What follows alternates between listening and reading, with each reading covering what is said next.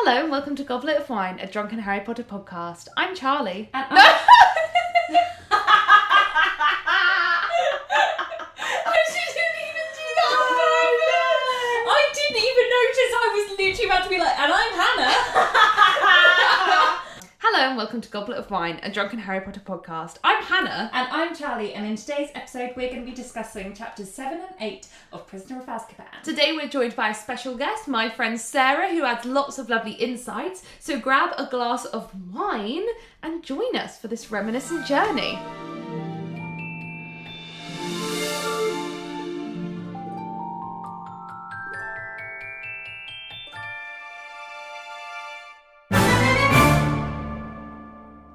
Hi everyone. We're back. We are. Today's episode is a lovely, very special one because to make up for the fact that these chapters are really fucking boring. They're not that bad. I feel like things happen, none of which are particularly interesting or particularly, funny. Most of it is not funny. A lot of plot happens with not a lot of funny. It's filler plot, which, to be fair, even though, the later books get longer, there's less filler plot, Yeah, and there's a I lot. miss the filler plot.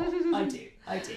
Anyway, we have a guest. We do. It is my current live-in flatmate and fellow crisp slut and Harry Potter fan, Sarah. As opposed to the flatmates that don't live in?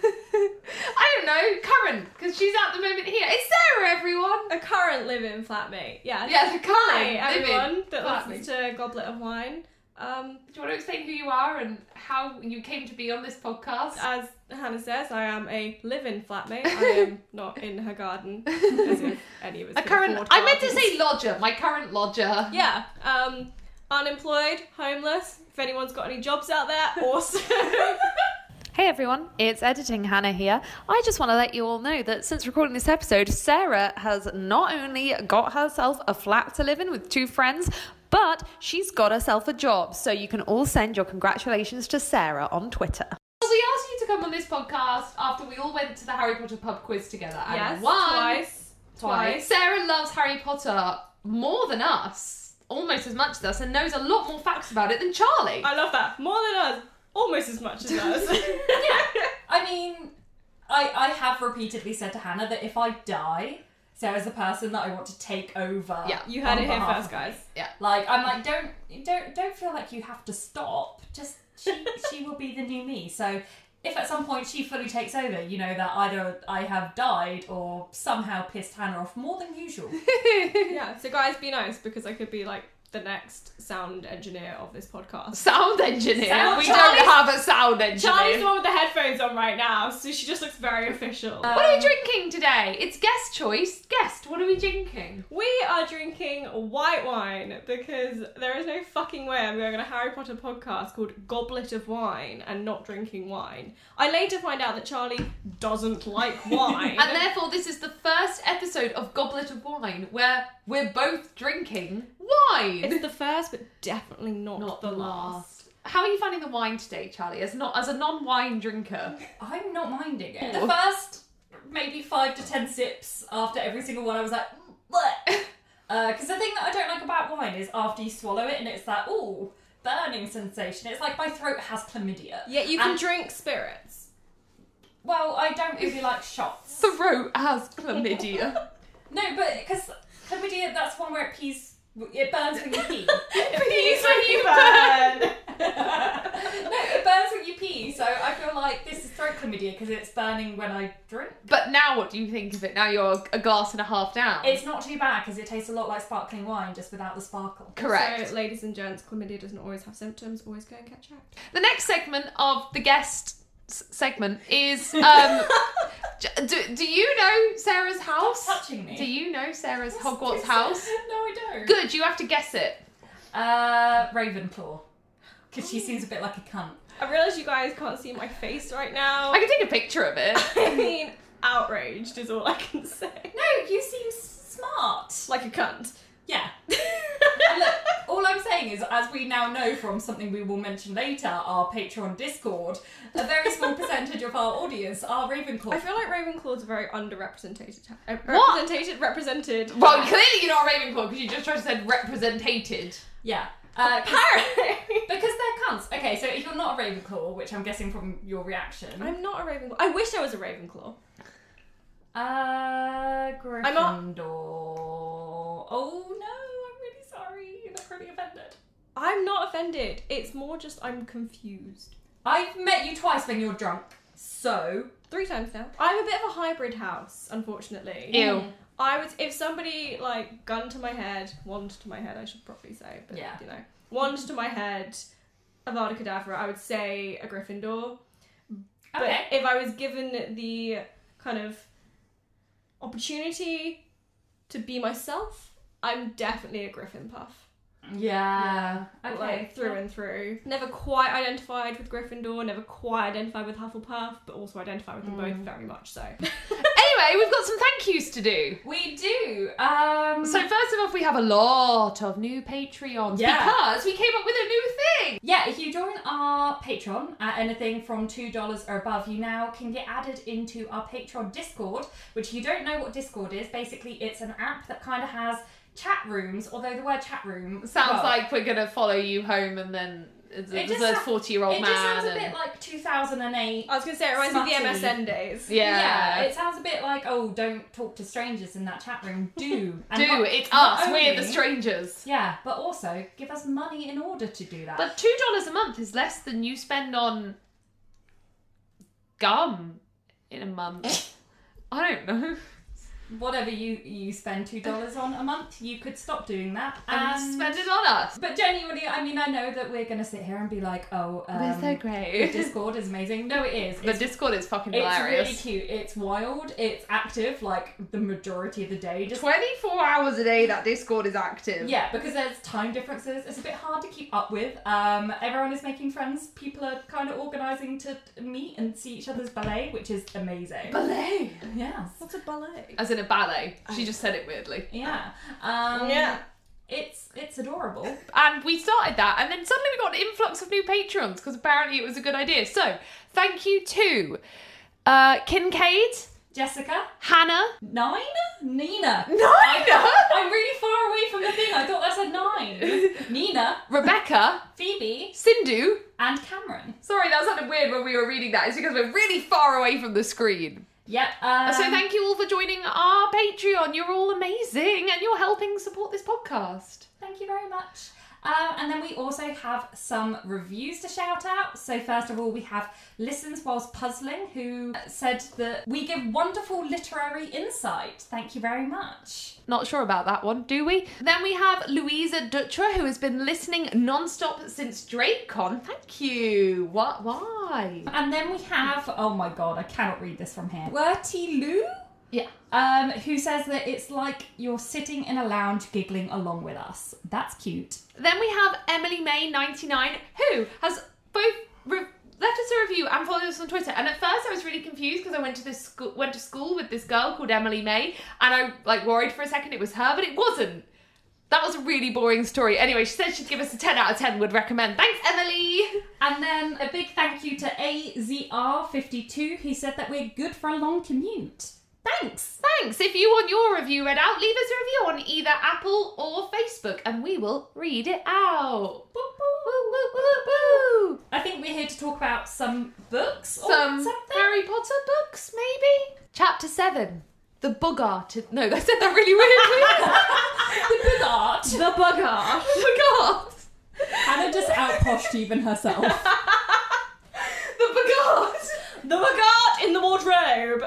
The wardrobe. The Boggart in the wardrobe. Boggart in the wardrobe, The mate. Boggart in the wardrobe.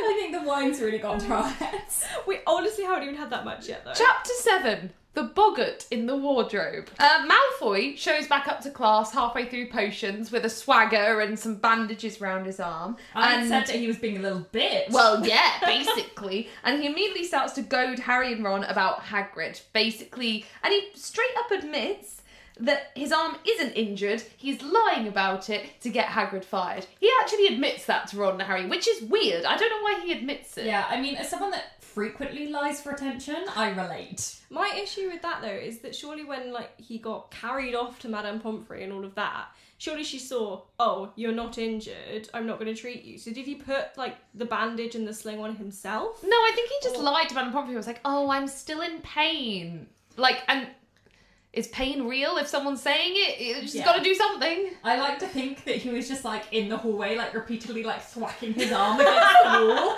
Just like, break. Me as a toddler trying to get my older sister in trouble. Yeah. Wow. When you, like, bite yourself to be like, Mom, look what she did. I did once do that in school to a friend. I bit myself really hard. Oh, you guys are weird. I never did that because my sister actually would hurt me. Oh, no. Like one time, did either of you two have those swing ball sets where you had the bats that was like at least 3 inches, maybe 4 of like the solid crisscrosses. plastic. Oh, yeah, and solid it was plastic. thick. Yeah. Thick. So we have a running joke in my family that I have the world's hardest head because one time my sister hit me around the head with one of those like 3-4 inches of solid plastic swing ball bats and the bat broke in half. That explains Can I try so it? much. No. Oh. There's also a dent in my sister's wall from where she pushed me over and the wall just had a massive dent because my head is that hard. So anyway. Moving So on. there Malfoy is repeatedly whacking his arm against the wall trying to break it. So that Madame Pomfrey will give him a fucking bandage. Yeah. She doesn't need a bandage. None of them need bandages in this world. Well, this is my thing. He comes in with it's not even a bandage, it's a sling, I think it says. Well, maybe he just had it. It's just in a suitcase. I honestly think he's intentionally to the point where he's wrapped his own arm up in a sling. Yeah. Just It's just to like get several attention. socks tied together. Like, they don't know what a sling looks like. A few Muggleborns are like, that's not a sling. Yeah, that's sock. That's a big sock. So then Malfoy starts to goad Harry about Black, and it turns out that Malfoy already knows about what allegedly Black did to Harry's parents, which to me is really weird because Sirius was never a Death Eater, right? Yes. So why would Mr. Malfoy... Like, Mr. Malfoy would know that Sirius was never a Death Eater because Mr. Malfoy was a Death Eater. So why would he know this story that Sirius is the one to betray Harry's parents? If Sirius never did that, wouldn't Mr. Malfoy know that it was Pettigrew all along? We're in book 3. Yeah. Does Malfoy yet know that Lucius is a Death Eater?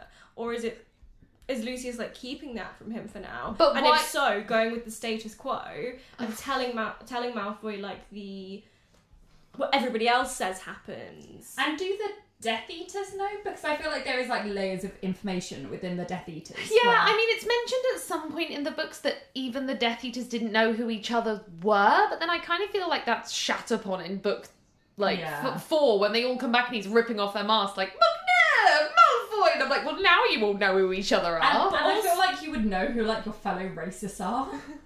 But also, Especially if you imprint them with a fucking symbol on their Yeah. arm. yeah, but it's not until the end of this book that Peter Pettigrew like changes himself from Scabbers back to human form for the first time in 12 years, whatever Yeah. it was. So maybe Lucius actually doesn't know. He actually thinks this is the real story. Maybe. Because ever since that happened, Peter Pettigrew's been Scabbers. Yeah, so he actually does think he's dead. So even if he Yeah. thinks, oh, maybe it was Pettigrew that betrayed them, he's dead now, so Sirius was in on it as well. Yeah. Or actually just believes that... Yeah, it just made me question why, like, Mr. Malfoy had told him this when... Like, basically, I wondered whether Malfoy believes that Sirius is a Death Eater or not. I guess, like, if they don't know, and even if they don't know, I would think that the whole, like, taking out the Potters is, like, a very, like, high-level operation. Yeah. Like, not everyone is going to know the full ins and outs of it, because if they did, then if there were any spies within the Death Eaters, then it would get out. Yeah, of Yeah. course. Also, So Sirius doesn't have to be a Death Eater to have Yeah, betrayed the backstabbed. Potters. No, of course. Like the story in the press is all like that Sirius was Voldemort's right-hand man, but I suppose that Malfoy could have believed that even if he wasn't a right-hand man branded Death Eater, he could have betrayed the Potters. Or potentially that he was a right-hand man and the rest of the Death Eaters didn't know know. about it. Yeah. Okay. It just made me... I just wanted to bring it up. No, I see what you mean. Yeah. So then we go back to the potions lesson, and Snape is just fully ready to poison Neville's toad, Trevor. He's fully see, so, like, he's like, oh, Neville, you've made your potion wrong. We'll test whether it's wrong, and if it is wrong, it'll kill your toad. See, if Peter Pettigrew had just become a toad called Trevor for Yeah. the last 12 years instead of a rat called Scabbers, this whole book could have been solved very easily. Yeah, he could have actually this died by moment. poison. Well, I wonder if Snape's so mean. Whilst Trevor was like dying of this accidental poison, he would have given him an antidote, or would he have actually watched a child's toad die in front of him? Like, how deep does this evil go? Do bazaars work on toads? I assume. I don't know. But like, what if it like made it become a tadpole, but then also killed it? How are you going to get a bazaar into like a tadpole? Oh no. Do it like when you're getting like a little child to eat like mushrooms and vegetables. You just like blend it up. Blend it up, Nice. shove it in. It's a tadpole, though. I mean, I assume Snape would have just watched it die. Yeah, I think so. But like, I really don't get how you can be bad at potions, though. It's literally following instructions. Yeah, but some of the instructions are really complicated. But People it, are bad at cooking. I know, and I don't understand that either because it's following instructions. It's Are like, you telling me you're a gourmet chef? no, but because I don't have the money. But like, I don't know, like when it's like, oh, like put one spleen in and he's put 2 spleens in. Like, just there's no excuse for that. I mean, every like Harry Potter kind of quiz, BuzzFeed quiz, whatever, it's like, oh, find out what type of cheese you are by doing this Harry Potter quiz, whatever. And they say, what would be your favourite or best subject? I always put potions. Yeah. I love the idea of it. I like cooking, I like baking. Yeah. I don't cook or bake, but I like it.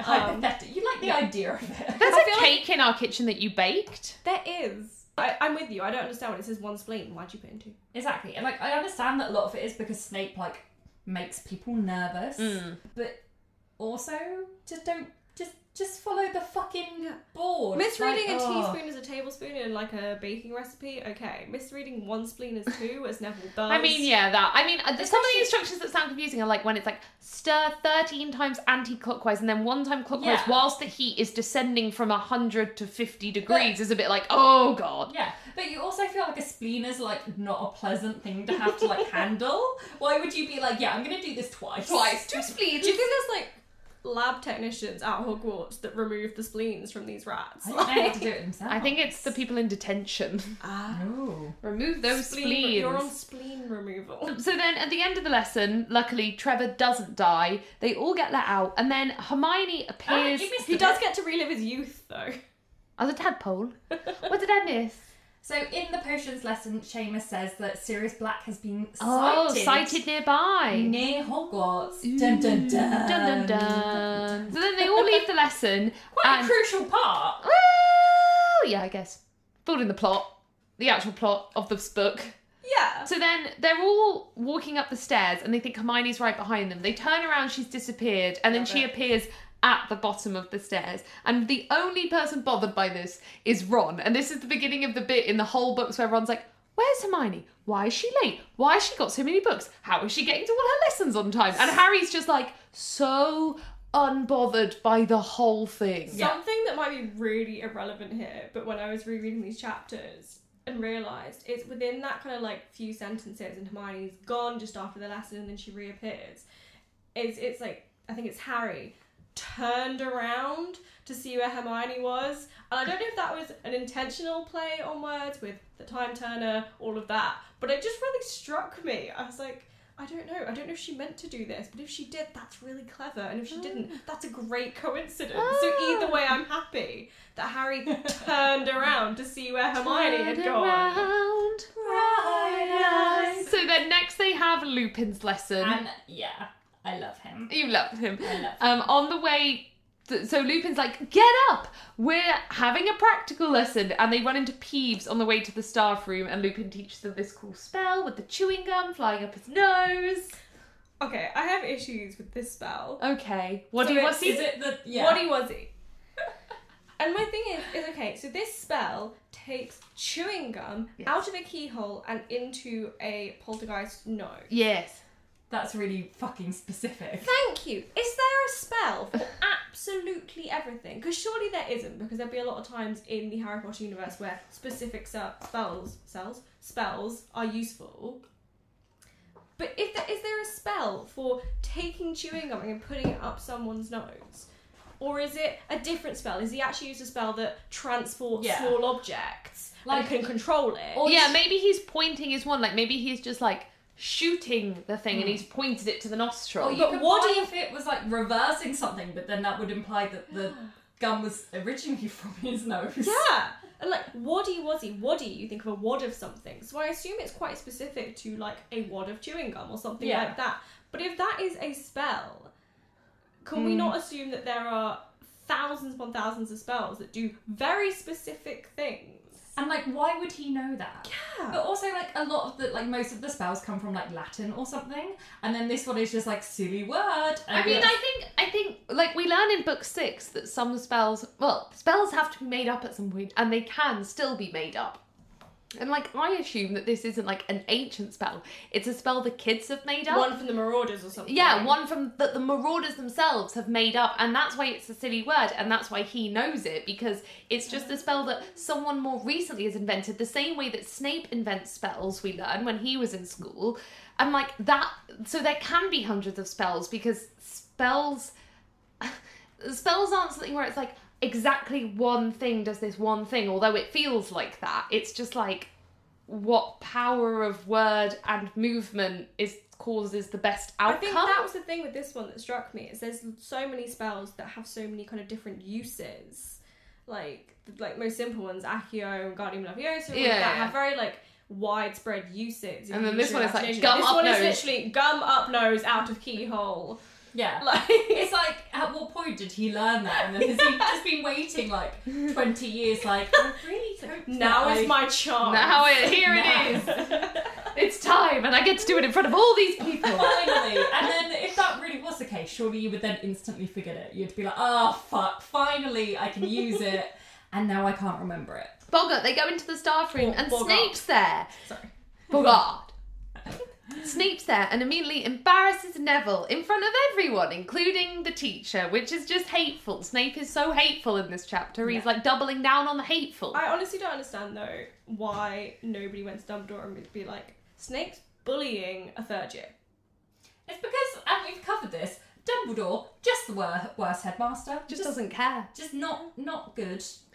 He more cares about the greater good though of Snape's like role in the whole fucking war than the fact that Snape is bullying pupils. Just because Snape redeems himself in the last 3 lines of his existence doesn't make him a good person. He's a terror, especially this book. This book, he's the worst. Although I would argue that like Dumbledore has to keep Snape around, and Snape knows this. So even if Dumbledore was like, "Hey, Snape, would you mind like not terrorizing the students?" Snape would be like, "No. You gonna do anything about it?" And Dumbledore would be like, Good point, yeah, well made. So then we learn that there's a Boggart in the wardrobe. And I decided to Google it because I wanted to know whether J.K. Rowling had invented a Boggart, which I didn't believe she had. A Boggart already existed in British folklore, but it was just basically a word used for an evil spirit that haunts your house. So it's the kind of thing that would like turn the milk sour, would crawl into your bed at night and like pull your hair and tug your ears. Oh, kinky. No, creepy. It would make your dog like go mental. Ew. It would make your dog go mental. Pull my ears, make my dog go mental. So kinky, it's my favourite thing. Oh god. But yeah, J.K. Rowling basically took the word and the fact it was like an evil spirit and turned it completely into her own creation. So her version of the Boggart is it turns into whatever the person standing in front of it fears the most. Which, when you think about it, it's really scary. Like, how does it see inside your head? Okay, so I have a lot to say about this. I have a lot to say. Yes, do tell. So the Boggart is supposed to represent your worst fear. Correct. Neville says his worst fear is Professor Snape.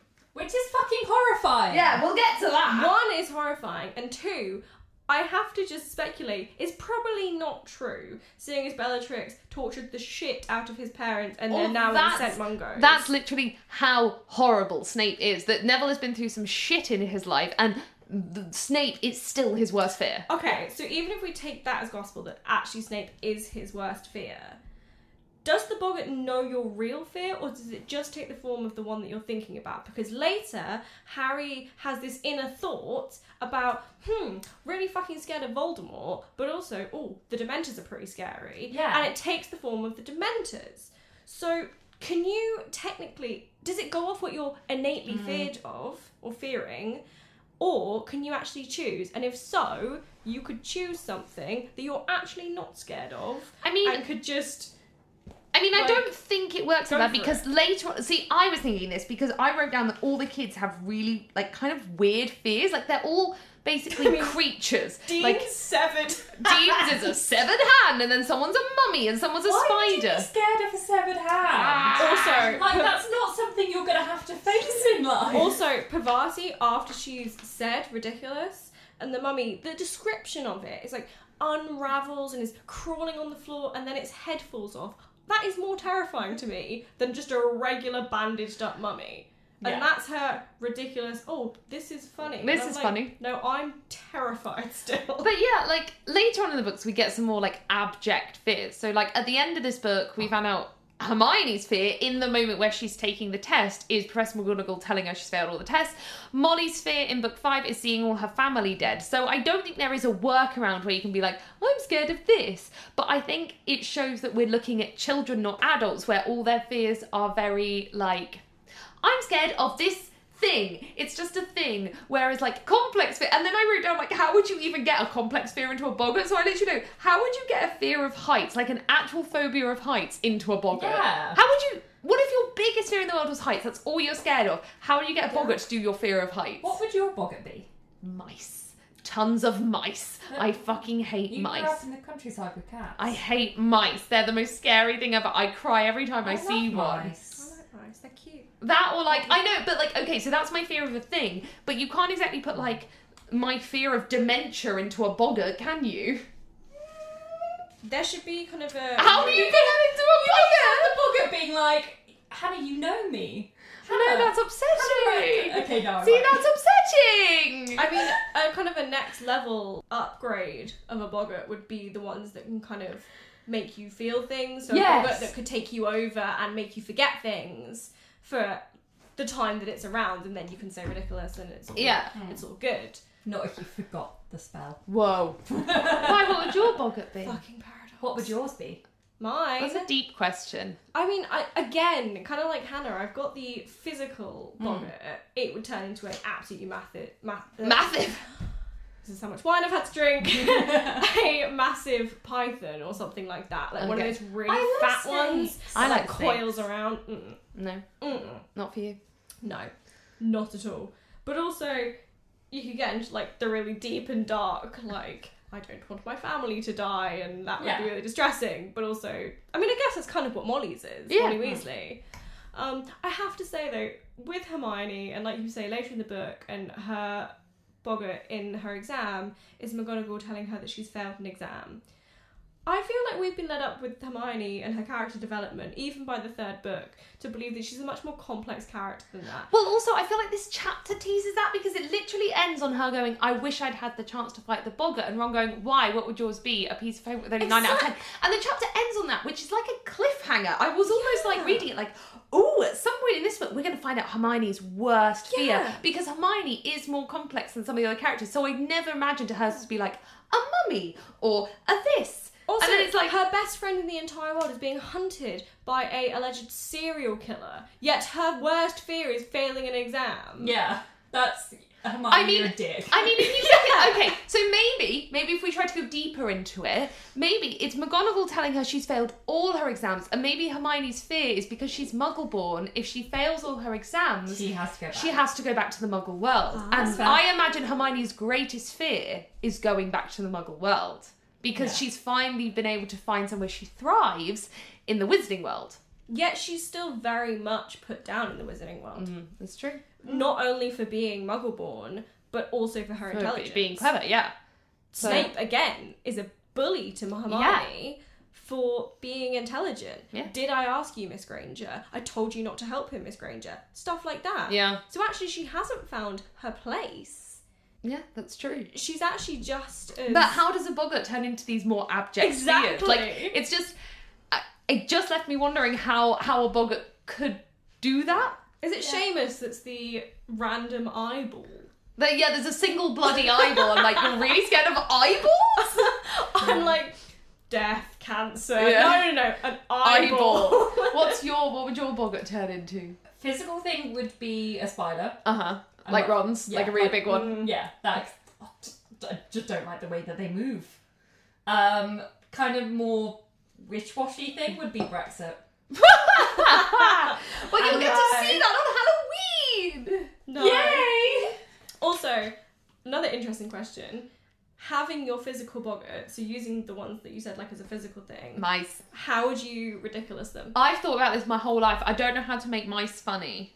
Well, They're not funny. they're blind mice. Make them like the ones from Shrek. I was just thinking that.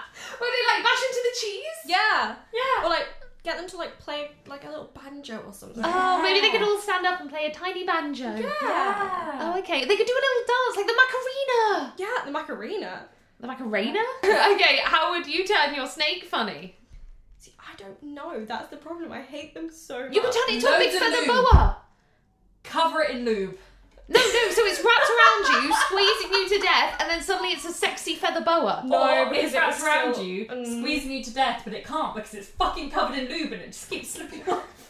Honestly, Charlie, that's more terrifying than it just being a snake. But it's like trying to get somewhere and it can't because it's just covered in lube. Yeah. More How do you terrifying. turn yours funny then? Well, sure as fuck not by removing its legs I was like gonna Ron say, did. did you ever have like the kid in the playground in like primary school that would take their legs off daddy long legs? Oh, I just watched them mean. struggle. It Oh, was mean. honestly that again more hideous than actually just a daddy long Yeah, legs. and even in the film when they put it on fucking roller skates, no, not worse, funny. It's not worse, funny now. because at least spiders will run away from you. If it's on roller skates, it will accidentally come towards you. Like, horrifying. Maybe you could make yours stand up and play the banjo. And now I'll cover That's mine in still lube. quite scary. You gotta cover everything in lube. That's what I do in my personal life. Ah, that makes Your whole life is sense. just a massive slip and slide. So I want to just go back to quickly. Well, I suppose we talked about it. Basically, how shitty it is that Neville's worst fear in the world is a teacher. Like, if we want to talk about, like, a thing versus, you know, something abject, Neville's kind of falls between the two. It's both a thing, but it's something more abject, like it's a real the way that teacher. Snape makes him feel. Yeah, it's something that Snape makes him feel. But a school is an environment where you are meant, I know it doesn't happen very often, but you are meant to feel safe and cared for. At the very least, you're meant to feel like, you know, you're not going to die of being I bullied. mean, Hogwarts is supposed to be the safest This place on Earth. Yeah, and Neville has had a tough life, and his worst fear is still Snape. And also, at this point, Lupin knows this! Like, somebody shut Snape down! Yeah, surely you'd be like, this seems a bit wrong that this kid's just told me that this other teacher. Yeah. Also, seeing as massive spoiler, but Snape was actually never really on Voldemort's side, and Neville's parents got tortured by Bellatrix Lestrange. Snape knows this, all of this, yet he still is like, you know what, Bellatrix, she's a bit of a homie, let's just bully him anyway. No, do you know why he bullied Neville? No. Well, basically, well, I know fans I think- do, yeah. because it could have been either Neville or Harry, Or Harry. and Snape is so pissed off that it was Yeah. Harry Because rather than Lily- Neville, whereas Lily wouldn't have died if he'd picked Neville, Yeah. that he's fucking bullies Neville, which is so stupid! But there's also some debate that Neville actually got, like, the worst hand Oh, he did. in the situation that his parents are actually still alive. Yeah. And Alive, don't recognise him, but he doesn't have the fame or the support system that Harry No. does. Not at all. And I'm sure, like, if you were Neville, you'd be like, well, great, Voldemort's not hunting me, awesome. But also, he definitely wasn't better off from the situation. No, and so Neville why has- Snape is such a dick. And Neville still carries the same amount of anger Harry does at Voldemort's entire reign. Like, and that's the reason why Neville is symbolic at the end for, like, finishing one part of Voldemort, is because he has as much reason to hate Voldemort as Yeah. Harry does. Yeah. We'll get into that in the last book. So But then I won't be here. you could be. So then Bogart, Snape, is forced into Neville's grandmother's clothes. And I really hope at the time J.K. Rowling wrote this, it was funny. It was meant to be funny because it's Snape in Neville's grandmother's clothes, not just because cross-dressing is funny to J.K. Rowling. Implying that it's like, oh, haha, he's in women's clothes. I mean, it's different when, like, a person you hate is just forced into something silly. That is just funny, no matter whether it's women's or men's clothes. You're like, oh, I hate that person. But knowing J.K. Rowling's past history with stuff, I'm like, oh no. Is it because cross-dressing's funny to J.K. Rowling? Mm-hmm. Yeah, it is. So Lupin stops Harry fighting the Boggart. Boggart.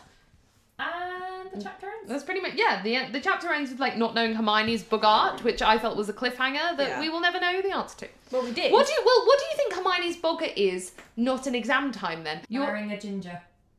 Oh my god, I don't know. What would Hermione's be? I mean, I feel like she's such a caring and compassionate person. I feel like at this point in the franchise, Sirius Black would have to come up. Like, or something like that. Like, she's so worried for Harry's safety. So much of the time. Yeah. Or in book 1, I would argue that it would be having no friends. Yeah, having no friends. I think in book 1 it would be having no friends. Chapter 8, The Flight of the Fat Lady. So we have a huge recap on which lessons Harry likes and doesn't like currently. And then we get a bit of an insight into Quidditch with Oliver Wood. The love of our life. He is the love of my life. Our life. I love him too. I loved him first. So anyway, we get a kind of recap that Wood really wants to win the Quidditch Cup this year because he hasn't won. And the World Cup, he wants to win that too. And it made me realise that the whole time Wood's captain, he doesn't try out the team again. Like, he doesn't make the existing members try out to see if there's anyone better. Whereas every single year that Harry was captain... Well, Harry was only captain once, but Angelina Johnson... Oh yeah, but Harry has to try out in Harry fourth tried... year. Yeah, Harry has when to... Angelina's captain. Fifth.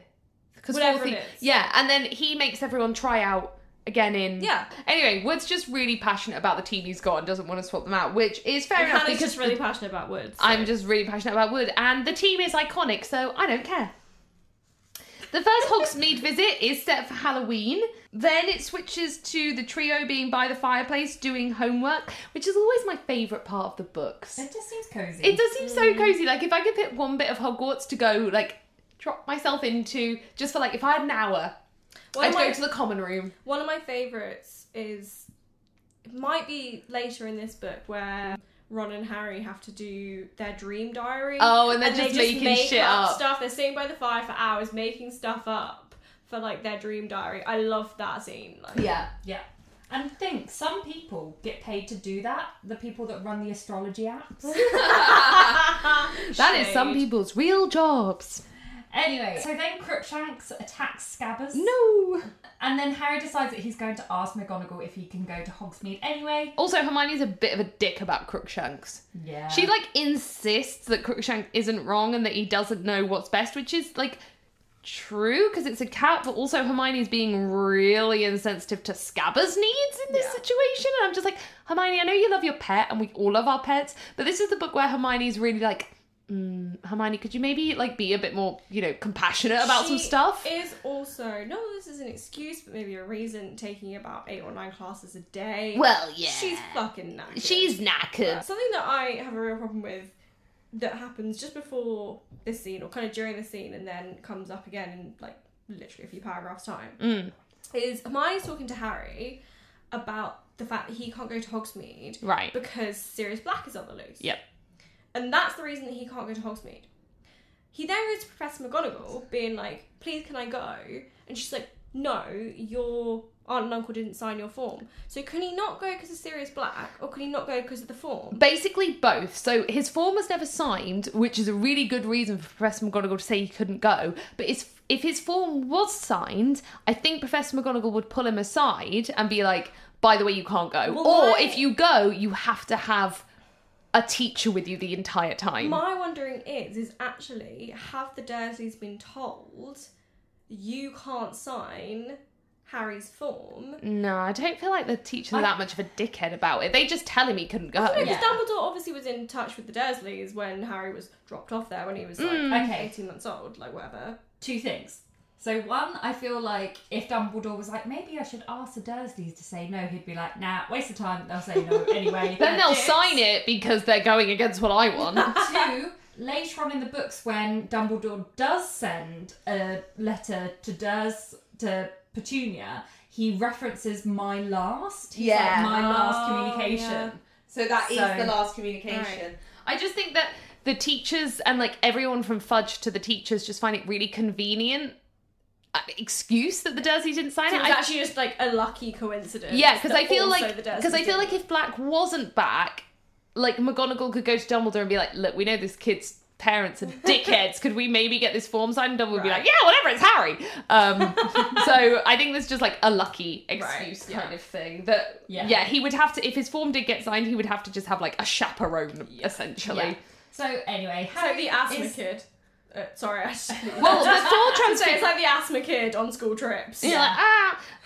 Before Transfiguration, though, Lavender Brown is crying. It's because her rabbit's been killed and she's just got the letter. Binky, the rabbit's been killed. And Lavender states that Trelawney's prediction that the thing she is dreading the most will happen on the 16th of October. And Hermione, in possibly her worst moment in all the books, decides this would be a really great time to prove her point about Trelawney, which I'm like, yeah, Hermione, you are right about Trelawney. We all know you're right. But you're being so insensitive in this moment. I love it. I think it's her brilliant. Bitch just died! I don't care. Hermione is completely on the ball, like, completely there. She is, but it is really insensitive, but also we have to remember, she is 13. No, that's what I'm saying. I'm saying it as a good thing, because in the films, all of this stuff that Hermione does that's, like, slightly not right gets bulldozed out so that Hermione can be the perfect person. And the reason why I love Hermione so much is we're allowed to see these moments where she kind of doesn't get it quite right. And even though we know she's right about something, she's going about it in completely the wrong way. And it just allows us to understand her as a character more, because, like, I know at 13... I might have done the same thing and just bulldozed the point I was trying to get without thinking about who I was upsetting.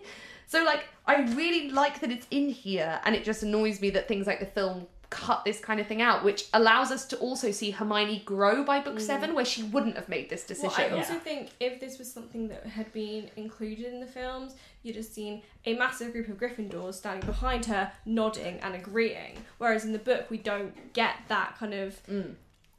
affirmation that actually people agree with what Hermione's saying. Well, it kind of much says that everyone's disagreeing with her.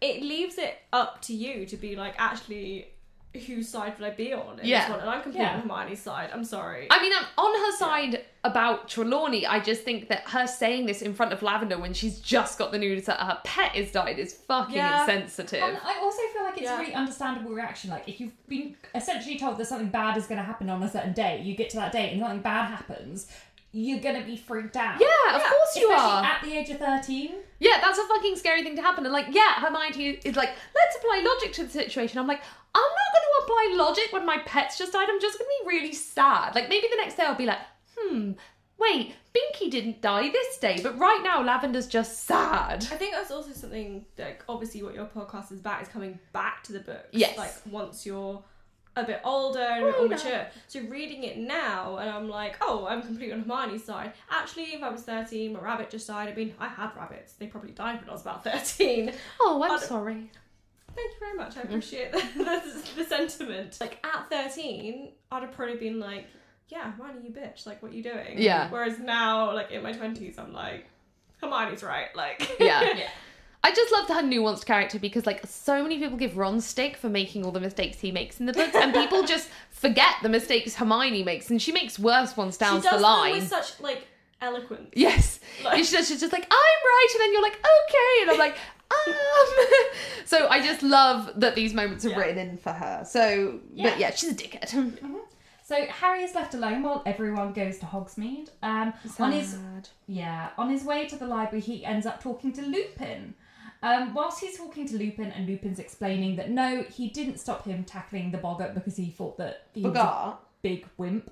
But that because he thought that it would turn into Voldemort, which, you know... understandable that Lupin's like, I'm gonna jump in front of this because I don't think the class want to see Voldemort. Really reasonable, and I think it, like poses a really interesting question, like, if it had turned into Voldemort... Because you're like, well, that's bad. He could literally start, like, Avada Kedavraing, like, everyone. No, Voldemort can't Avada Kedavra. Yeah, but a Dementor made Harry pass out. A boggart Dementor. What could Voldemort do? Surely a boggart can't cast a spell because it doesn't have a wand. True.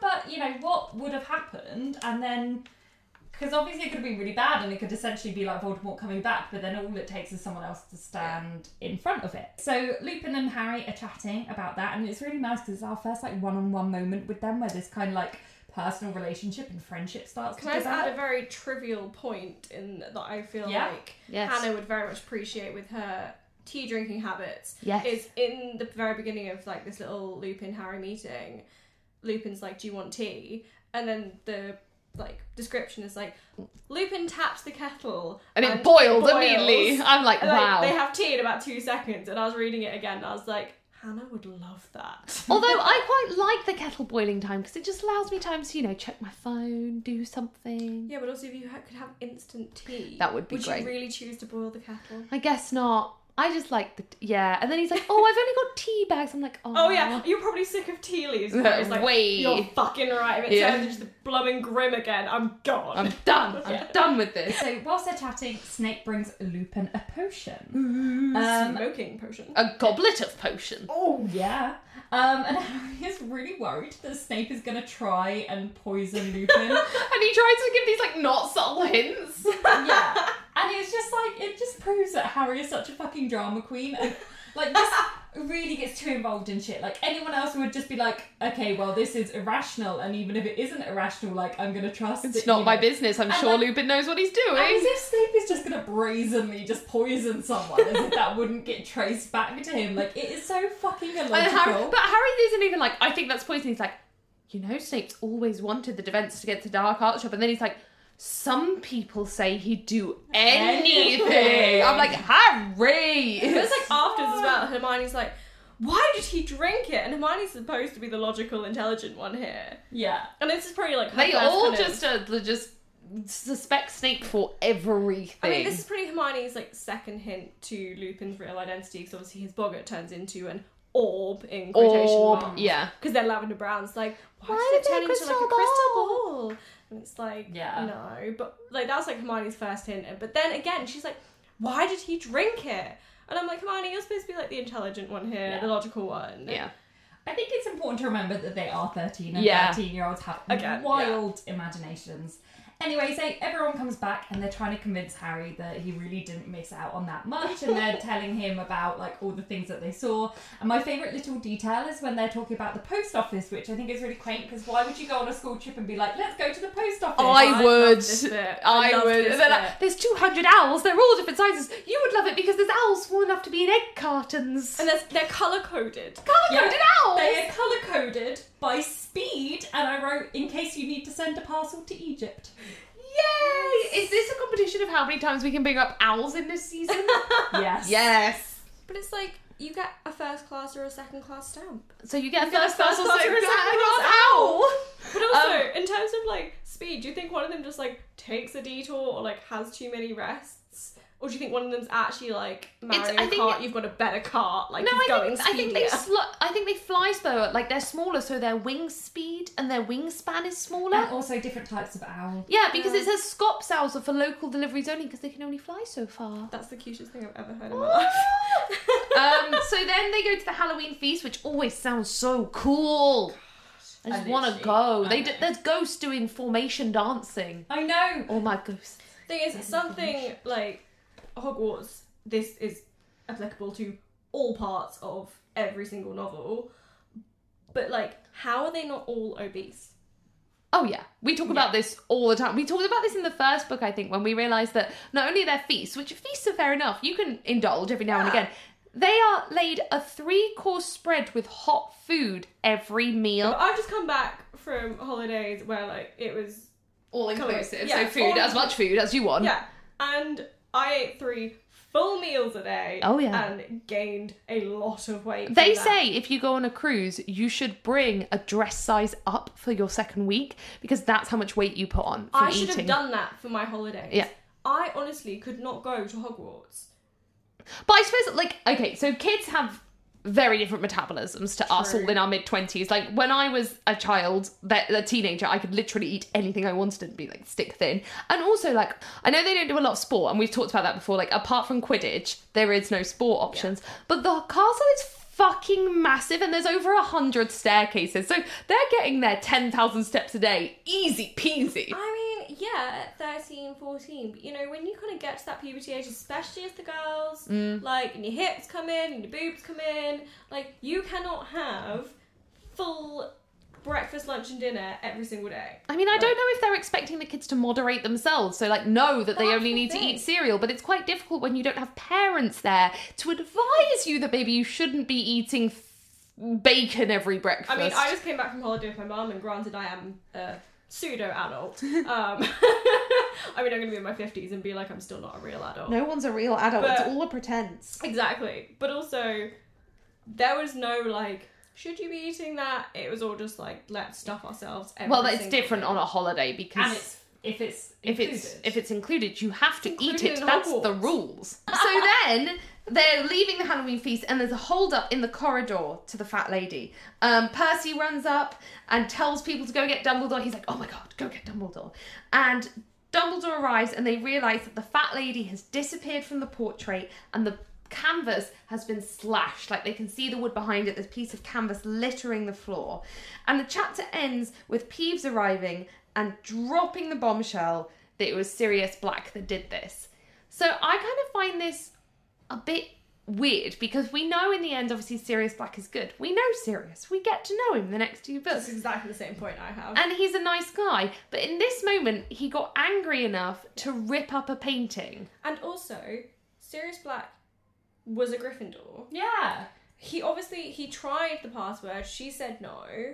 And he must have a relationship with the fat lady of some sort. He does know her. So yeah, she says no. But surely he knows ripping up the portrait of her is not going to give him entry. I mean, all I can think of is, like, Sirius does have a bit of a temper, and in this moment, like, he got so angry about the fact he'd come so close and couldn't complete it. He just got mad, and also he hasn't had any human interaction in years. True. So he's finally speaking to someone and they're saying no to him, so he just kind of flips, which is understandable, but it plays more into the narrative that Sirius is a villain, which obviously, like, is the misdirection we're being given, than the eventual realization that Sirius is good. Yeah.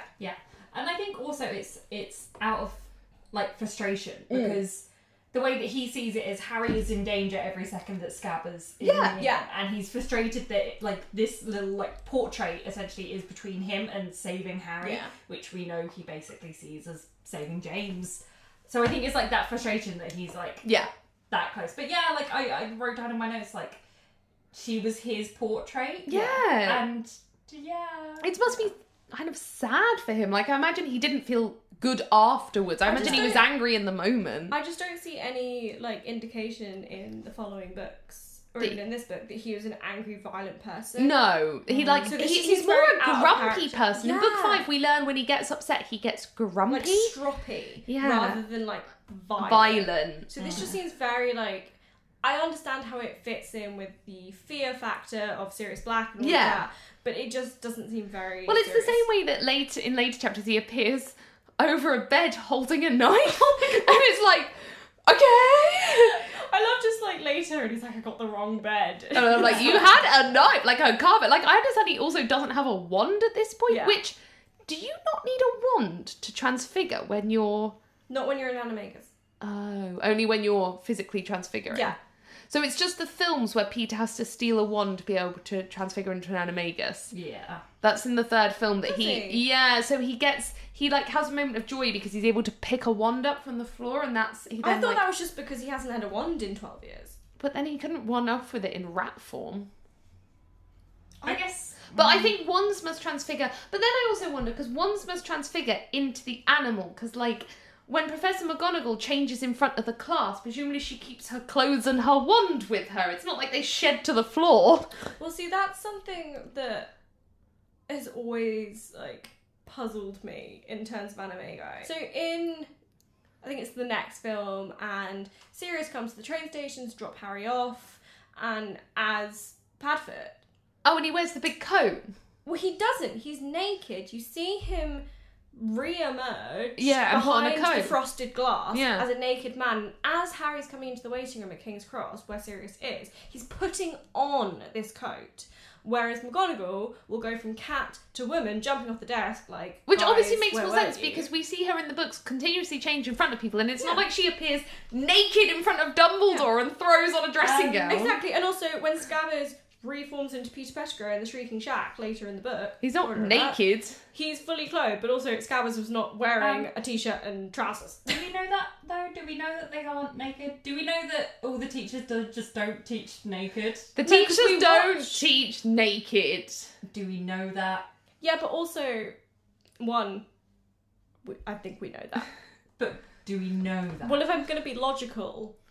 How do when we watch McGonagall go from the cat to McGonagall, she goes from cat to McGonagall fully dressed. But at no point in the books. They're not Does it- naked! Charlie, they're not naked. There's no lube. They're not naked. The thing I wanted to say is when Lupin is like chatting with Harry about, oh, I didn't want you to fight the Boggart because I thought it would be Voldemort and all that, and Harry's like, well, actually, I was thinking of a Dementor, and Lupin comes back and says, actually, I think that means that you fear fear itself. And the Dementors at no point are described as being fearful. J.K. Rowling's always said they're a parallel to depression and sadness. And even when Harry, during the Defense Against the Dark Arts lesson, is thinking, do I choose Voldemort? Do I choose the Dementors? The way that he's kind of thinking about them, he says, in his head, obviously, like, oh, well, their physical features are scary, but at no point does he talk about kind of them being fearful in the way that they make him feel. He talks about coldness, but that's more kind of sadness and depression. So that line just really confuses me from Lupin being like, you fear fear itself. And it's like, well, no, he fears the Dementors. He's talking about them in a very physical way. I don't know. Yeah, I don't know whether Lupin's saying that, like, the Dementors make Harry feel fear and therefore he fears fear, but you're right, yeah, the Dementors they make you relive your worst memories, and your worst memories don't often cause fear, they cause sadness. And especially in Harry's case, like, I think if he had fear in his past that he drew on when he was thinking about the Dementors, and be like, oh, this fearful time, and they make me feel like that, but he feels sadness, he feels coldness. It's something that J.K. Rowling brings up a lot in the way that Dementors make Harry feel specifically, which isn't fear. And the Dementors are never described as being fearful, like the way they make you feel. It's always, and she, like I say, she said in interviews that they were a parallel to the depression she was feeling at the time. Yeah. Rather than any kind of fear. Yeah. And I don't know, for me, depression and fear are two very like, different things. Different emotions. Maybe for some people they aren't that different. But I don't know, I just felt like it was kind of a flippant line from Lupin. I mean, I suppose it's meant to have, like, a gravitas, because it's like, what you fear is fear itself, and it's meant to, like, sound cool. Super deep. Yeah, it's meant to, like, sound cool rather than, like... Makes sense. Yeah. Yeah. But it just didn't, I don't know, for me it just didn't make sense. But also, like, sometimes teachers say stuff that's bullshit. Yeah, but Lupin's Lupin. Yeah. He's... He's bullshit, as we learn in book 7. Come again? Well, he makes up. He has one moment. No, He I just gets want to know what better. your bullshit moment is, because I'll probably agree with it when it happens. When he turns up at Grimmauld Place. And he's like, oh, fuck the baby! He's a dickhead. Yeah. Yeah. Oh, he's like, I want to relive my youth. Yeah. Let I me want to just, gallop like- that off with you guys. He's all like, I want to do Trevor and the Tadpole from book 3 all over again. Oh, that was bullshit. Yeah. Yeah. So, yeah, I also feel like, I don't know, he doesn't want to bring up to Harry, like, oh, you're so sad. And it's so sad. He's like, oh, that's clever. You fear. He's trying to big him up a bit in this moment. I don't know. I don't know. I think it's like braver at that point to be like, you're scared of Voldemort and death. That's fine. That's fine, Harry. You're allowed to be scared of dying at 13 years old. Honestly, you're allowed to be scared of dying at 80 years old. You're good, babe. Whereas being like, you're scared of fear itself. And it's like, well, actually, that's not what he was saying. Can you listen to him, please? Yeah. Well, that's the end of this chapter. Yeah. Thanks, Sarah, for joining. Have you got anything you you'd so like to much. plug? Anywhere that people can find you if they want to find you? Oh, no. That's fine. They don't have to find you. I just want to say thank you to you guys for having me on. Aww. It was very lovely to be here. I've had a very lovely time. If I find anything to plug in the future, I'll get Hannah and Charlie to plug it without my presence, or you'll just have to hear from me again so I can plug it. We'll definitely get you in again. Great. It was really good. You have lots of knowledge. I would love that. That would be great. Thank you. Yeah. Thank you. Bye. Thank you for listening to this episode of Goblet of Wine. To keep up with us in between episodes, you can find us on Twitter at Goblet of Wine Pod, on Instagram at Goblet of Wine Podcast, and on our website at www.gobletofwine.co.uk.